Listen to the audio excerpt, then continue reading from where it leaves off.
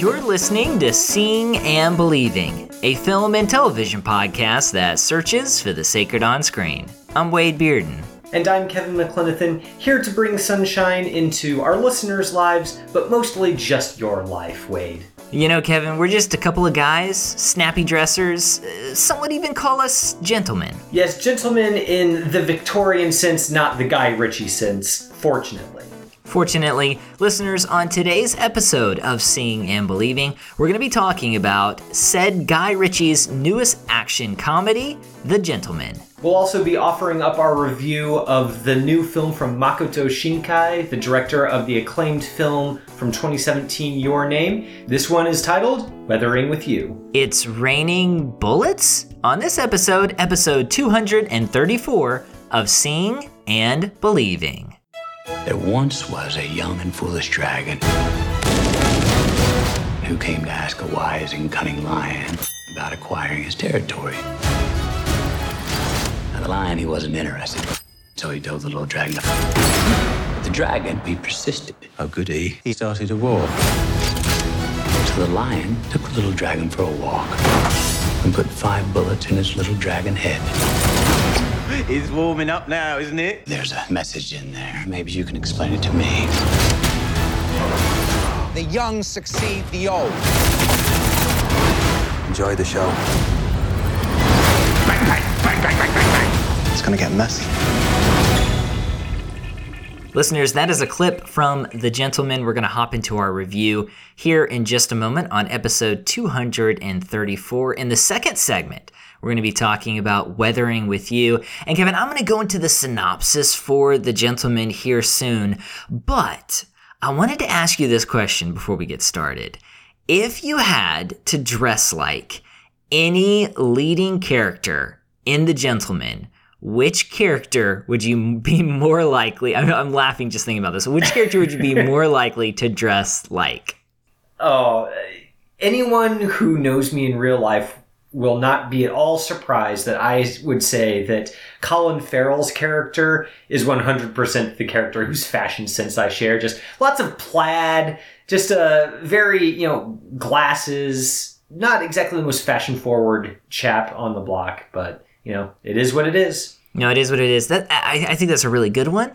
I'm thinking Matthew McConaughey, and here's the reason, is because he is an American in Great Britain, and he is a Texan, and I feel like his dress borders in some scenes on trying too hard to look British.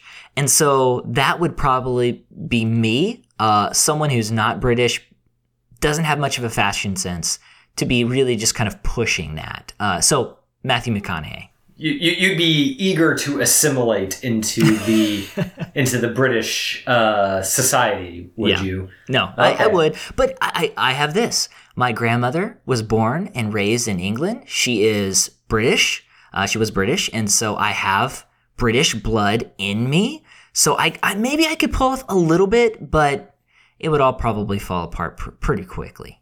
It would definitely fall apart once you tried to actually speak with the British accent. So this is a little bit off topic, but people talk about things that just drive them crazy. You know what's nails on a chalkboard for me is people who are not English, but they try to play around and speak in a British accent for fun. When people do that, it really is nails on a chalkboard. I cannot stand it. I don't know why. I just can't do it.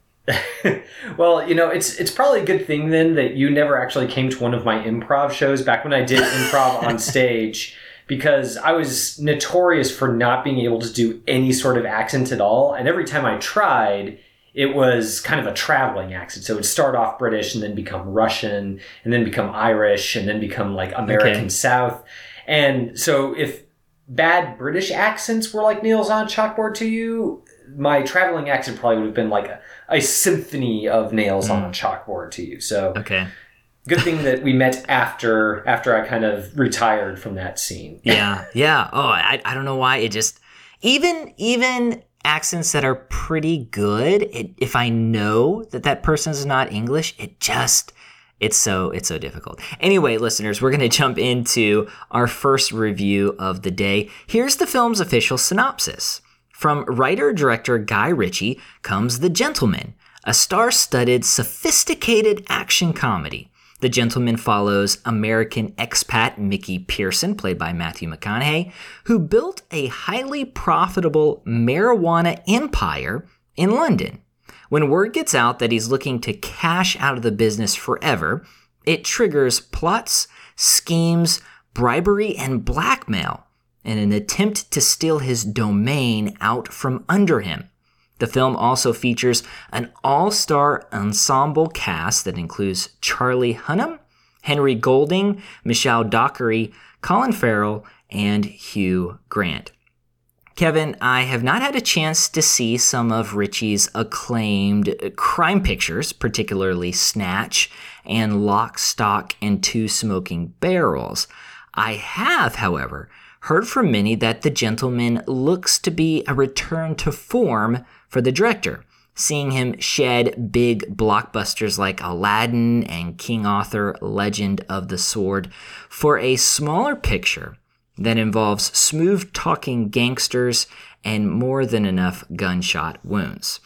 As we begin our discussion, I'd like to ask you what you think of The Gentleman in regards to Ritchie's previous work, and where you think this style lands in 2020. Do we need another crime picture like The Gentleman? Yeah, well, Guy Ritchie really made his name off of these sort of, Cockney, Goodfellas kinds of films where the plots are labyrinthine and everybody's kind of got this working class British accent, and they're all very, very verbose, almost in a Tarantino-like molds. That, I feel like there's a lot of similarity in the writing ear between Ritchie and Tarantino.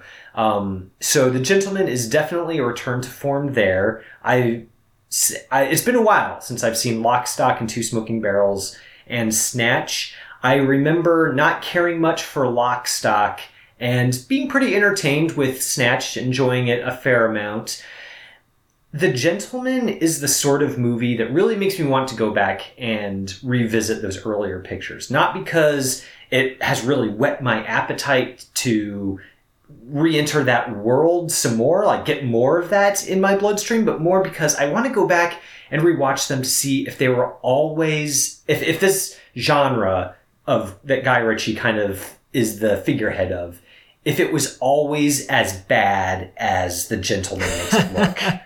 I really dislike The Gentleman, and I'm trying to think back, especially to Snatch, which I think is, at the time, I haven't seen it in about 10 years. At the time, I thought it was, kind of this rollicking, black humored kind of crime picture.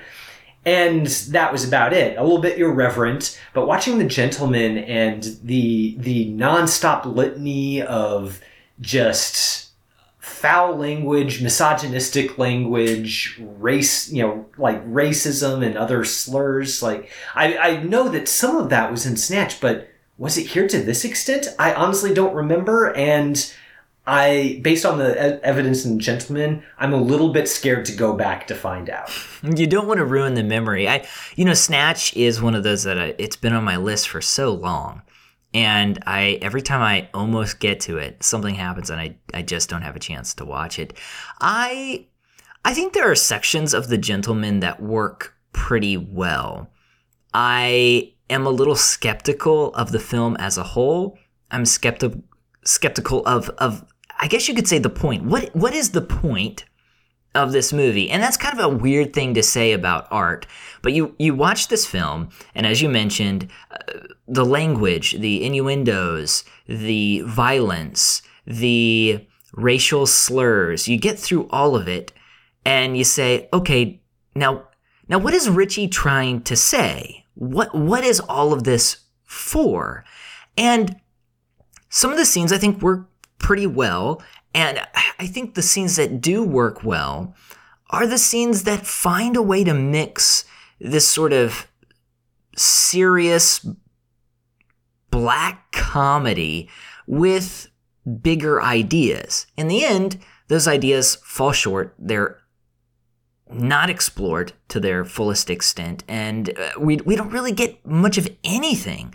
And so while I walk away from this movie saying, okay, there's some talent there, and I enjoyed sections of it, I don't feel any desire to see it again. And I'm kind of scratching my head saying, okay, well, what now? If that makes sense.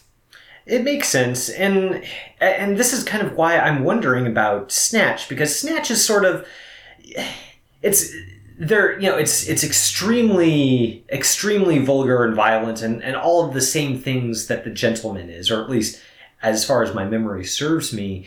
But it's kind of a style over substance thing. Like you go to a Guy Ritchie crime film, and you go not because you want or even expect a serious-minded look at a crime world, or any serious attempt to grapple with the characters, or even really develop them all that much. And it doesn't really matter, because the style and sort of the zip of the filmmaking is really why you're going. It's why, Tarantino kind of made his bones with Pulp Fiction, where the style of the film is just so thrilling and overwhelming that the fact that it's kind of not really grappling in any substantive way with its characters' inner lives or anything like that is a little bit beside the point. And I get that, but with The Gentleman, it really does seem as if there is sort of this so what hanging over the entire film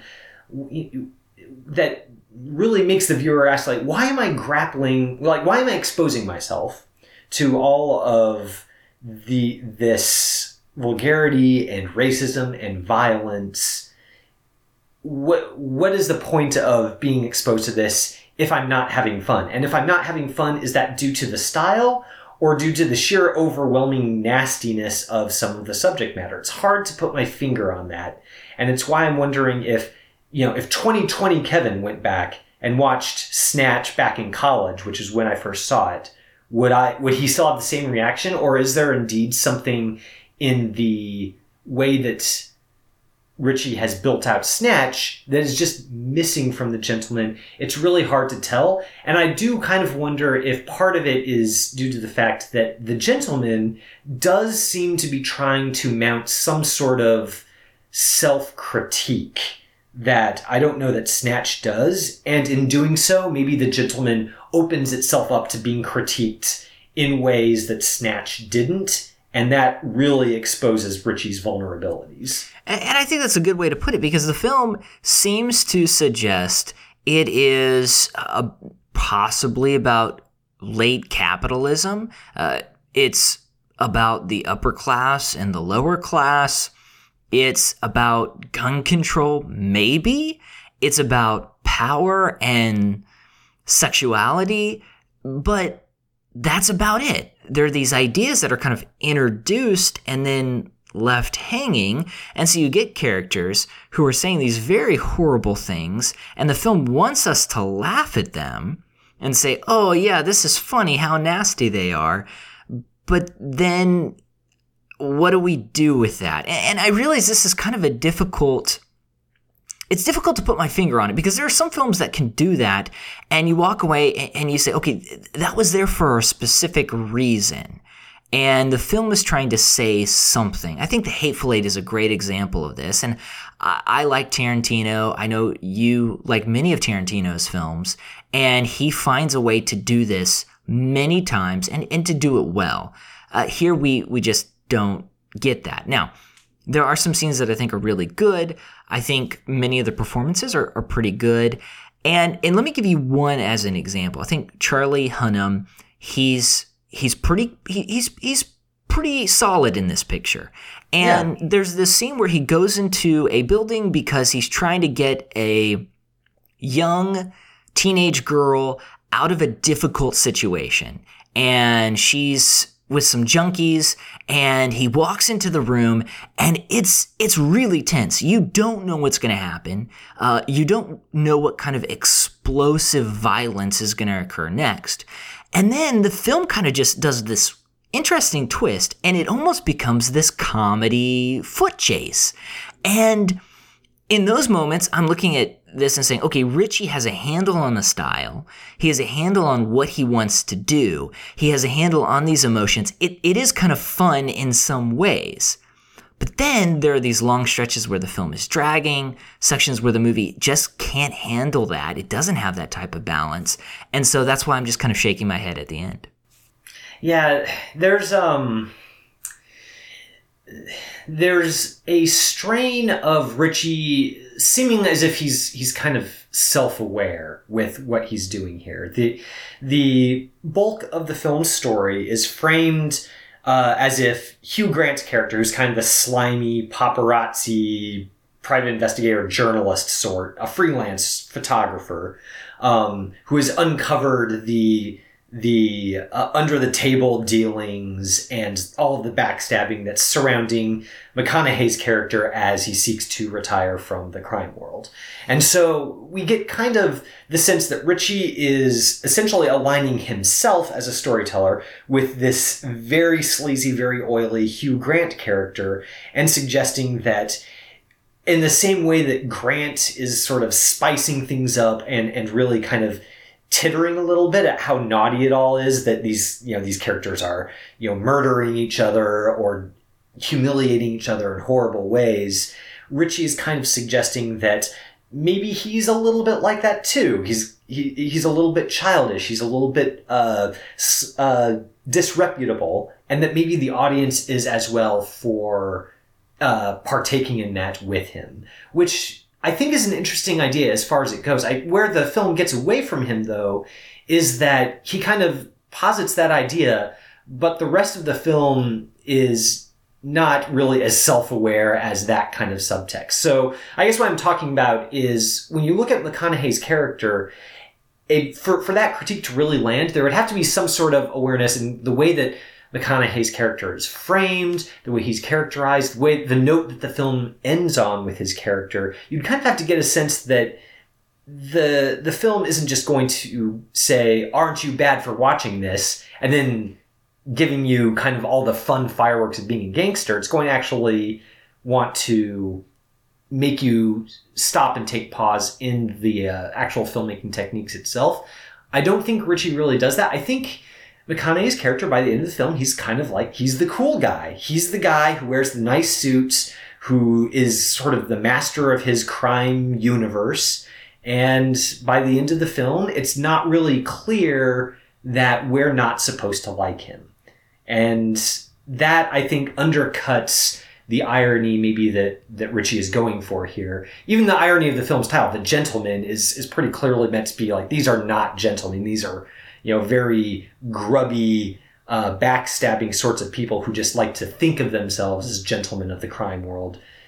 I get that, but I think Ritchie buys too much into his character's hype for that critique to really feel like it has any weight to it. Yeah, and Matthew McConaughey, at the beginning of the film and at the end of the film, he says the same thing. He says, if you wish to be the king of the jungle, you can't just act like the king. You must be the king. And that sets up this interesting dynamic. What does it mean to be on top? How does that look? And him and his crew do some very terrible things. And when you do get to the end, and he is the king, and he is wearing the clothes, and there really is no critique. It does make me kind of scratch my head. And it goes back to, I got to make a distinction between something like this and maybe like John Wick.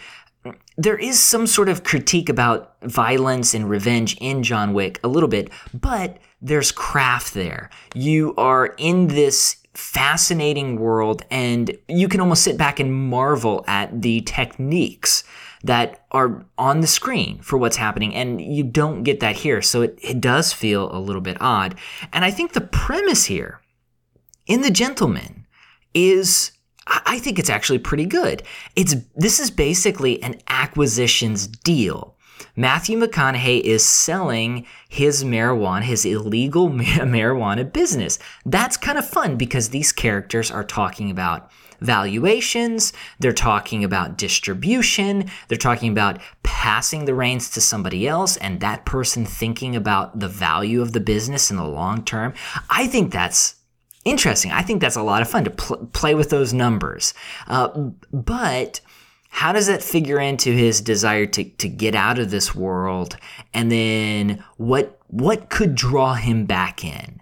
What could go wrong? And we see someone who wants to get away from it all, and we see that spark light something bigger. So there is this element to the plot where we're like, hey, even when you try to get out of something, there are consequences for what you have done.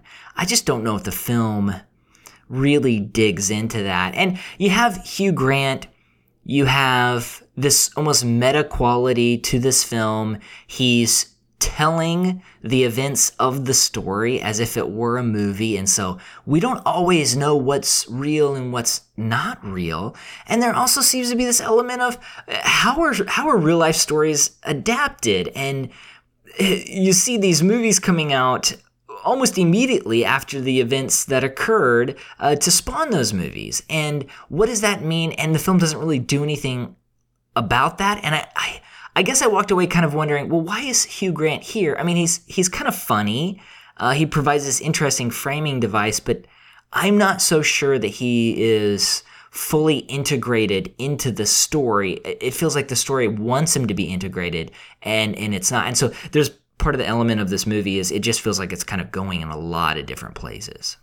Well, at the end of the day, too, you can't really take any of this metafictional critique on Ritchie's part seriously, because you get the sense that he's not really serious about it himself. As a viewer, and I trust I'm probably not alone in this, I kind of resent being, having a filmmaker wag his finger at me with one hand for enjoying all the depravity on screen, while with the other hand, he's eagerly shoveling it out and seems to enjoy it just as much, if not more, than the purported audiences.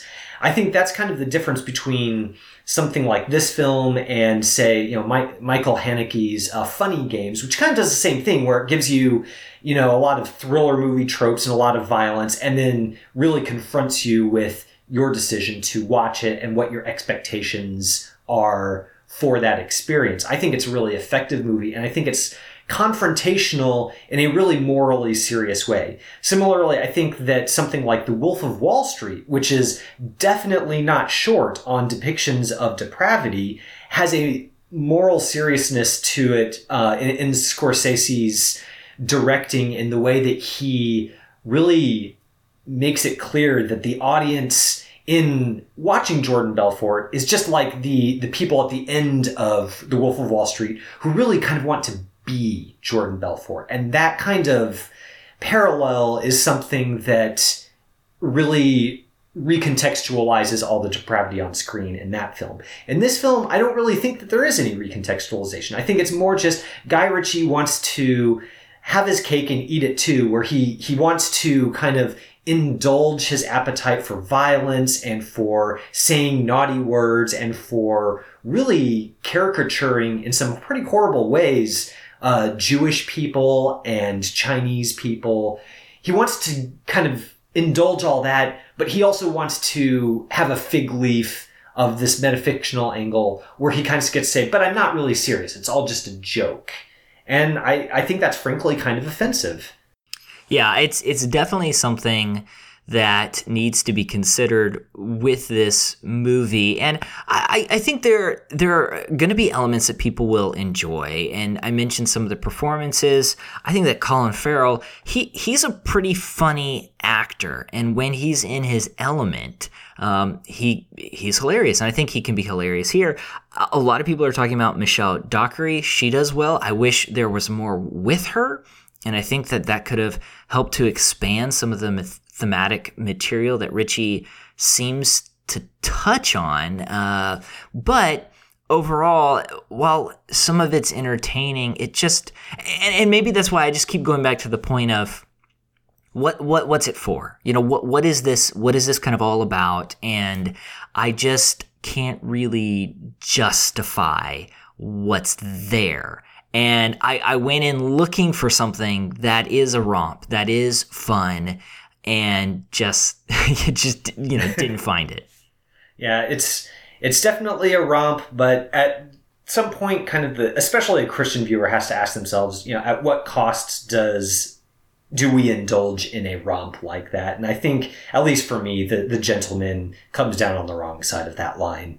Listeners, that is our review of The Gentleman. We would love to hear your thoughts, whether you agree or disagree with us. Make sure to tweet us at SeeBeliefPod, at SeeBeliefPod on Twitter. You can also email us, seeingandbelieving, CAPC@gmail.com. Don't go anywhere. We're going to be talking about weathering with you here in just a few minutes.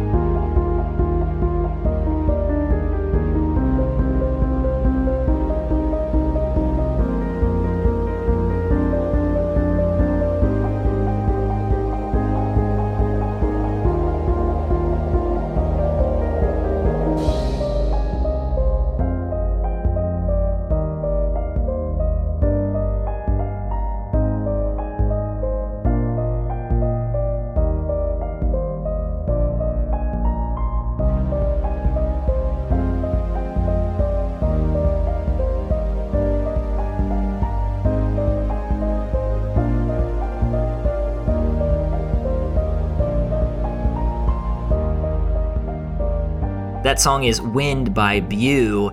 Listeners, we want to let you know how much we appreciate everyone who's become a member of our Patreon campaign. When you do that, you support the podcast and really you keep us going. Just head on over to patreon.com/seeing_believing_podcast to be a part of our Patreon campaign.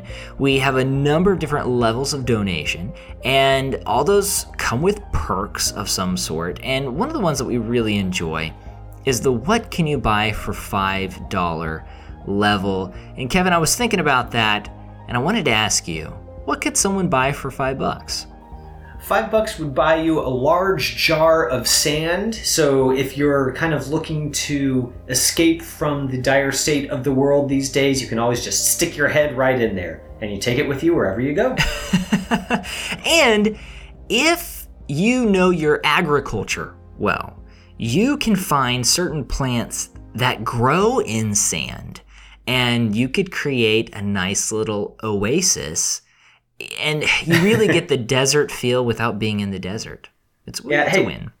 Yeah, and hey, we're not here to police anybody's use of sand, though I will note that any Jedi on their way towards the dark side, I've heard that they don't like sand, so it's not recommended for young dark side adjacent Force users. We'll just say that. Yeah, well, but you can bury lightsabers in the sand. That's true. Might be a Rise of Skywalker spoiler, but you could put them in the sand or your head, whichever one. Listeners, we really appreciate you becoming a member of our Patreon campaign. Once again, that's patreon.com/seeing_believing_podcast.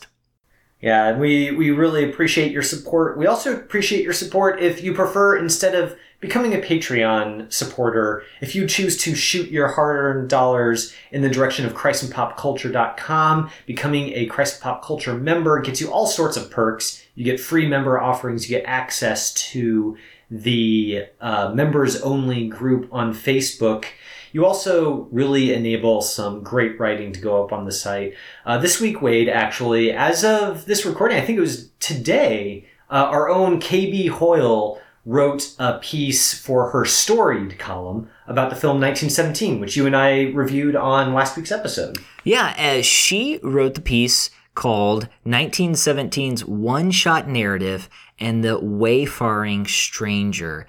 And she talks about the one shot that the film is composed of. And, Kevin, we mentioned that in our review last week. I found it more effective than you did. And so for listeners who maybe want to explore that a little bit deeper, as well as dig into what that means for the film and what that means about the nature of war itself, you can hop on over to ChristandPopCulture.com. It's there, it's available, and we appreciate everyone who supports Christ and Pop Culture because you make writing like this possible. Yes, thanks to KB Hoyle for writing that piece. Even if I don't agree with her estimation of the merits of the single take conceit in that film, it's always great to get other perspectives. Listeners, we always crave your perspectives as well. If you have any thoughts about the films that we're reviewing this week or about 1917, which seems to be the presumptive Oscar winner, we'd love to hear them. Send us your thoughts by Twitter or email. We always love to hear them. この雨が止んでほしいと思う。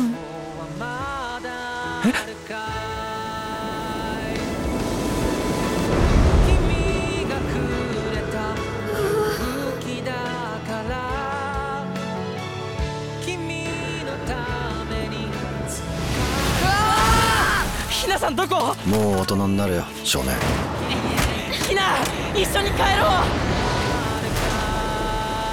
We're back with the second half of our show, and you should be thankful, Wade, that I resisted the temptation just now to say that first sentence in this introduction in my best/worst Cockney accent. I do this because I'm your friend.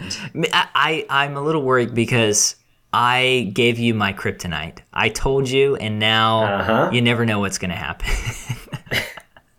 Yeah, you showed your soft underbelly to me, Wade, and it's only a matter of time. I'm just gonna say that much. Yeah, well, if I disagree with you on a film and you just feel strongly, I think you know what to do. It might just change my opinion.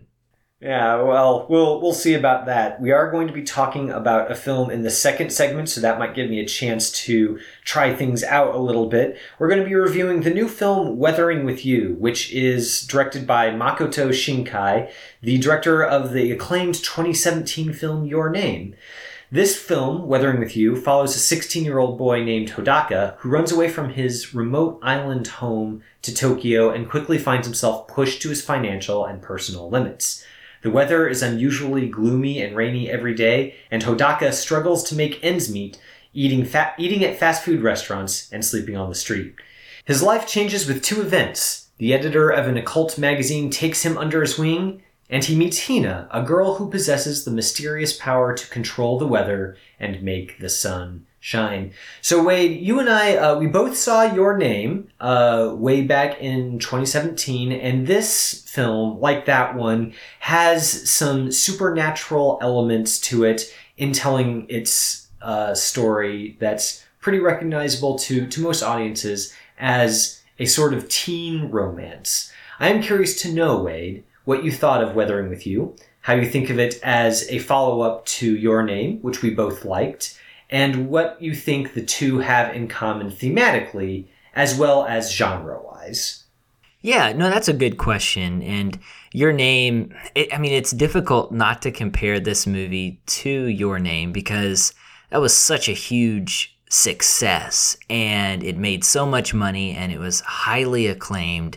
And we don't usually review anime pictures, but that was one that we did review, and it was a pretty popular review, and for good reason. This film is not as good as Your Name, and it almost feels, I almost feel bad saying that, just comparing the two, because I did really like Your Name.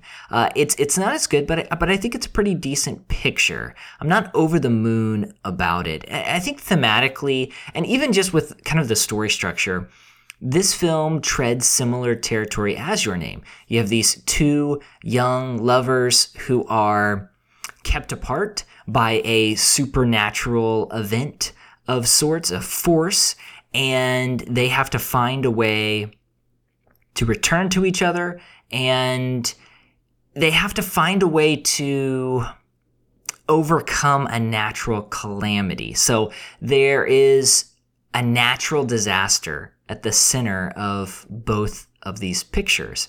And I think when you kind of boil them down, you get young people trying to cope in an adult world. And that's really what you get here too.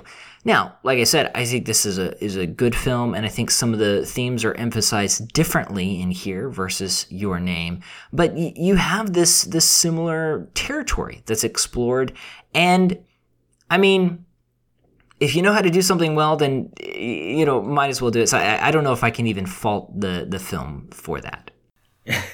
Yeah, well, I'm going to say right off the bat that this movie, if I had seen it as my very emo teenage self way back when, I would have eaten this movie up with a spoon. I think that Shinkai does really well with capturing a very certain kind of emotional rawness in this film and in Your Name that is very effective for the mode he's working in with the Teen Romans. I think that there's this emotional nakedness to so much of the film. There's these musical montages where there's a pop song playing on the soundtrack while we see the characters going through their day or time passing for them, and that's a device that you don't see as often these days in American films, or at least not American films that are made for younger children. But in this film and in Your Name, I think those largely, I don't know that they entirely work for me, but I get that they serve an important function in the film, which is to sort of sweep you away with the same kinds of simple, large emotions that its protagonists feel. And I think that it's to be commended for that. I don't think it's as good as Your Name, and I think it's partly because it goes broad in ways that Your Name didn't, and that Your Name was better off for not going in. So there's some issues with some of the plotting in this film, and maybe it's a little bit more complex than it needs to be. I think this is a story that has a lot of narrative rabbit trails that were probably best left unexplored, which keep me from loving it. But I have to say, if you're in the target demographic of this film, which is to say emo teenagers, this movie will get you there. for all the emo teenagers listening to the show. Yeah, I think part of the film's weakness is this almost extended chase scene at the end. It gets it feels like it deviates from its course towards the back half of the movie. Now, I do like many of the features. You mentioned some of these montages, and you kind of expect them in a film like this, and some of them they work better than others. You've got the meet cute, right? It's done pretty well. You have these characters who are trying to express their feelings, but they just can't do it. And so, like me on this episode, they kind of stutter more than usual. And all that, I think it works pretty well. And visually here, this is one of those films that the compositions lend itself to the story. And so what you have is not just a natural disaster. You don't just have a lot of rain in Tokyo just for the sake of the rain. But the way that Shinkai films these scenes, I say films, directs these scenes, animates these scenes, it really does feel like the city is crying, that these characters are trying to find a way to make it. And the compositions lend themselves to those feelings, to that angst, to that struggle. And we also get some beautiful moments of sunlight. And it invokes the feelings that you get when it has been raining for a long time and the weather has been horrible. And like here in Houston, when it has been flooding and then the sun comes out, and there's just a feeling that you get. And the film invokes that feeling when you do see those momentary glimpses of the sun, and that in of itself is a reflection of the warmth that these characters show. So I do have to give it up for Shinkai and the way that he does animate this movie, and he does so in a very thoughtful way. Yeah, Shinkai directs this film really well for sure, and his team of animators deserve a lot of credit for the way that they're able to... There is it's not completely hand-drawn, but the way that it melds both hand-drawn and digitally created images is really, really something, and quite beautiful in some places. I'm thinking especially of a sequence with fireworks where Hina has used her power to sort of chase away the rain and give clear weather so that a fireworks display can go on. And she and Hidoka are kind of, they're sitting on the roof of a building and they're watching it happen. And Shinkai kind of makes his camera swoop through, go through the sky in the midst of these fireworks. So there's literally lights exploding in the foreground of the screen while we move forward towards this couple sitting together on the rooftop. And I think that that's the sort of,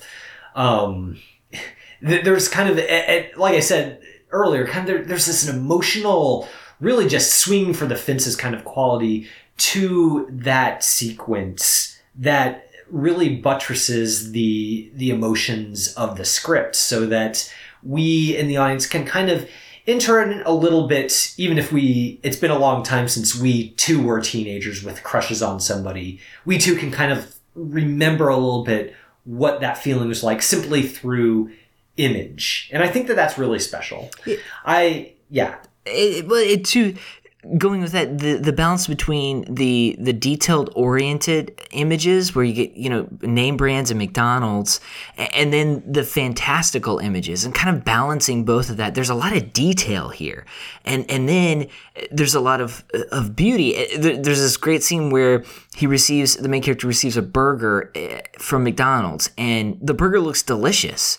And just kind of the way that plays out, it's fantastic. And like you said, the animators did a great job here. Yeah. I wish in some ways that the script had kind of that same kind of, I don't want to say delicacy. Delicacy isn't the right word, but in these images, there's the sense that Shinkai really knows how to build towards an emotional moment through image in a way that is grand, but is also not broad or overblown or manipulative.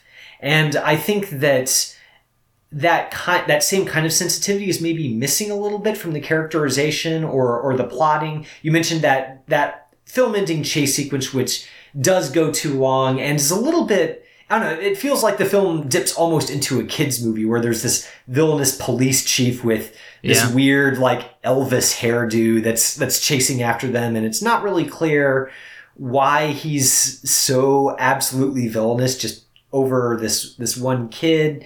And the world's falling apart. I mean, things are being flooded, people are dying, and he's like finding this kid everywhere he goes. It is a little strange.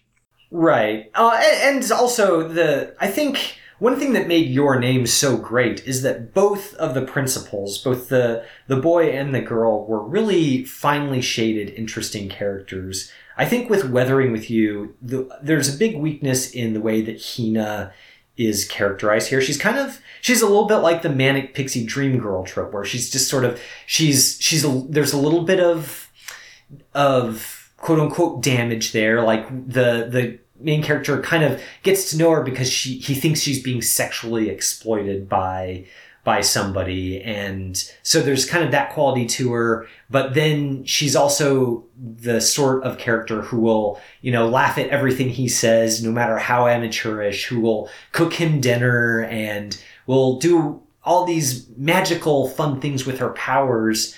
And the problem is, I think she doesn't feel as fully fleshed out as he is. And in a film that leans so heavily on the relationship between the two, that's probably a weakness. Yeah, no, I think that that's definitely a weakness.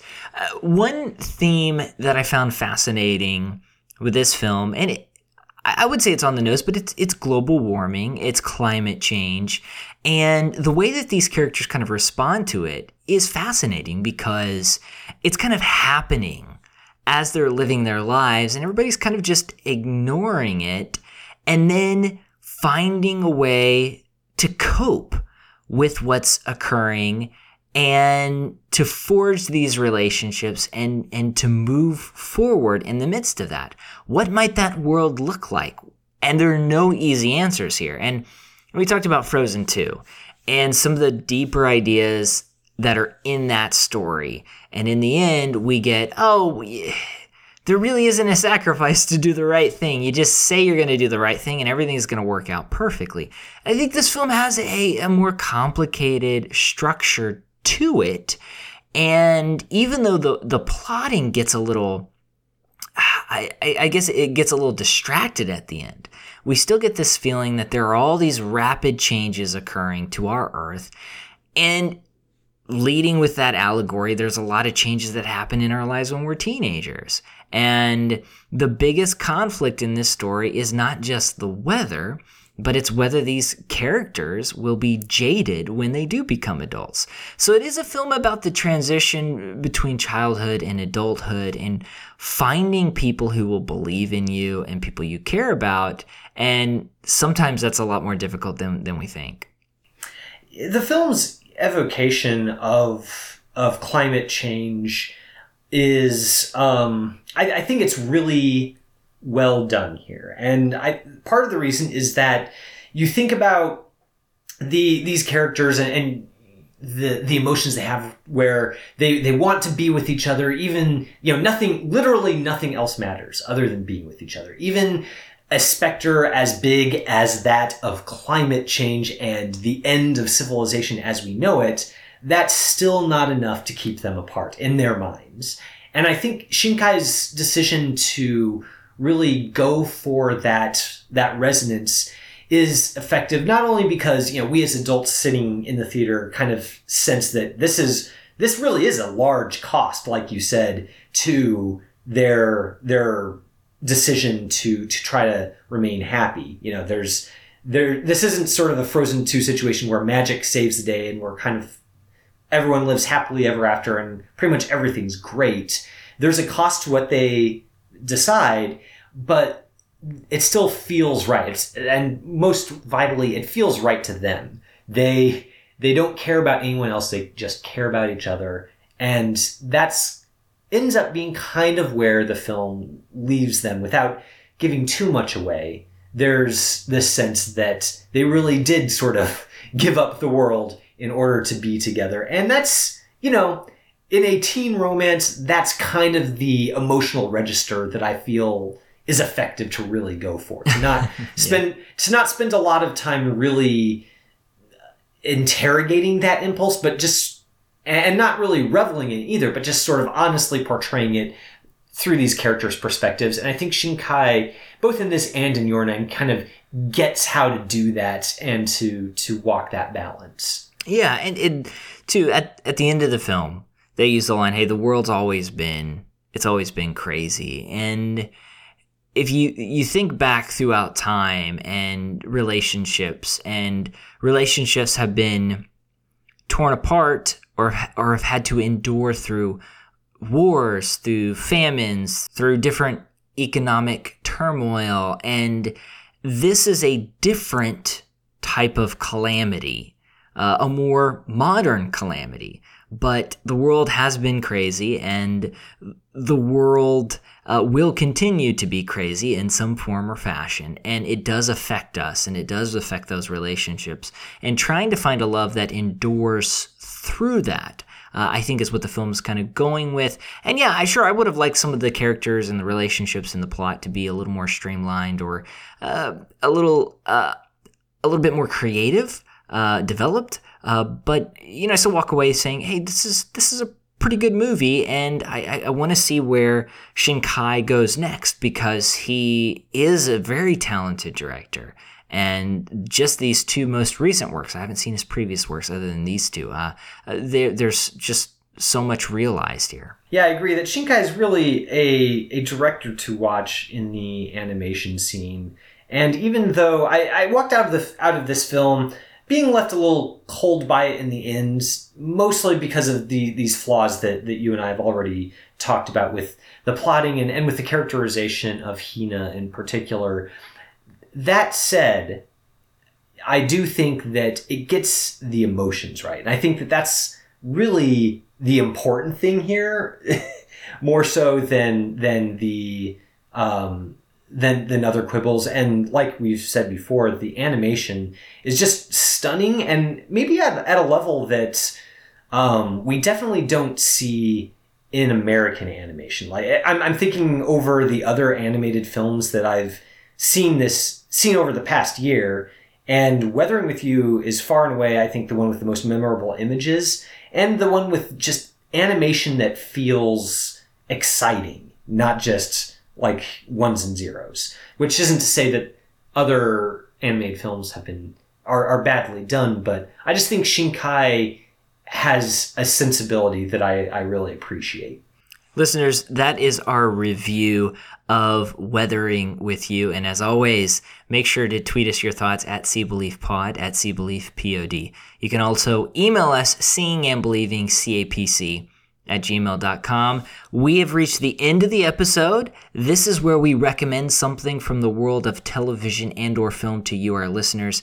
Kevin, you're up first. What would you like to recommend to our listeners today? Well, Wade, since we just reviewed a movie from the world of Japanese animation, it seemed only fitting that I would recommend a Studio Ghibli film, which is, of course, Studio Ghibli is best known for the work of Hayao Miyazaki. The film I'm going to recommend today is not one of his, but it's from that studio. It's actually directed by Hiromasa Yonebayashi, and it's The Secret World of Arrietty from 2010. This is a film that is a story that most American audiences will at least recognize. It's based off of The Borrowers, the story about little people who live in the walls and in the house of a normal-sized human family, and the friendship that develops between one of them and a young boy who sees them and gets to know them. I like this film a lot. I think the animation is wonderful. I mean, that kind of is almost a boring thing to say when you talk about a Studio Ghibli film, but I think this film in particular, one of the things that has dissatisfied me about previous adaptations of The Borrower stories is that those previous adaptations never really seem to get the scale right. It never really fully feels like the small people living in this large house, that they are really part of that environment, and that the environment feels plausible for both the large people and the small people. I think The Secret World of Arrietty really gets that right, and I think a lot of that is down to the animation and the environment. I also think it's one of the few animated films where the dubbing is actually pretty good, and maybe I wouldn't say on par with the original Japanese voicing, but normally I would suggest only watch these movies with subtitles. But I think the dubbed version of Secret World of Arrietty is good, featuring Amy Poehler and Will Arnett as the parents, Bridget Mendler as the main character, Arrietty. So I think it's a familiar tale, but it's really well told, and it's got an incredible soundtrack. And it's weirdly one of the Studio Ghibli films that doesn't get as much attention, so I think people should check it out. Well, I have not seen that picture, and it makes me excited. It makes me excited to hear about the dubbing too. That's really great. I'm glad you included that. So I'm thinking through my pick this week, and I'm going to go with probably my favorite Guy Ritchie film that I've seen in a long time, maybe my favorite ever from him. And that's the 2015 The Man from U.N.C.L.E. This is a remake of the classic television show where a CIA agent in the 1960s works with a KGB operative. And you've got some great casting here. Henry Cavill, Armie Hammer, and Alicia Vikander. This is one of those fun action pictures that really plays into the espionage-fueled setting of the 1960s. I had a lot of fun with it.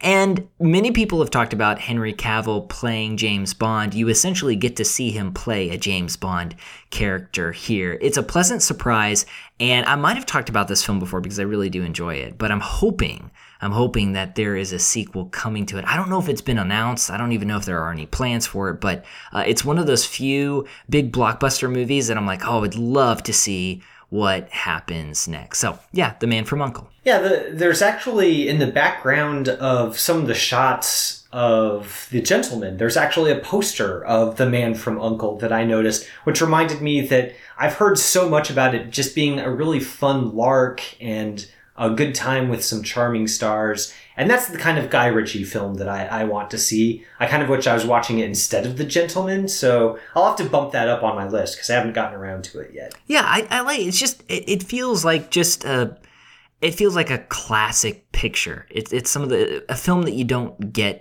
a lot nowadays. And so, yeah, I really enjoyed it. Listeners, as I mentioned, that's the end of our episode. We would love it if you have a chance to rate and review us on iTunes, get the word out on the podcast. Just go to iTunes and search for Seeing and Believing. You'll see our icon, click it, type out a short review, give us a star rating. Like I said, we very much appreciate it. Also, our episodes are available now to listen on Spotify. So if you use Spotify, you can download our episodes and you can listen to them on the go wherever you go. So that's really exciting.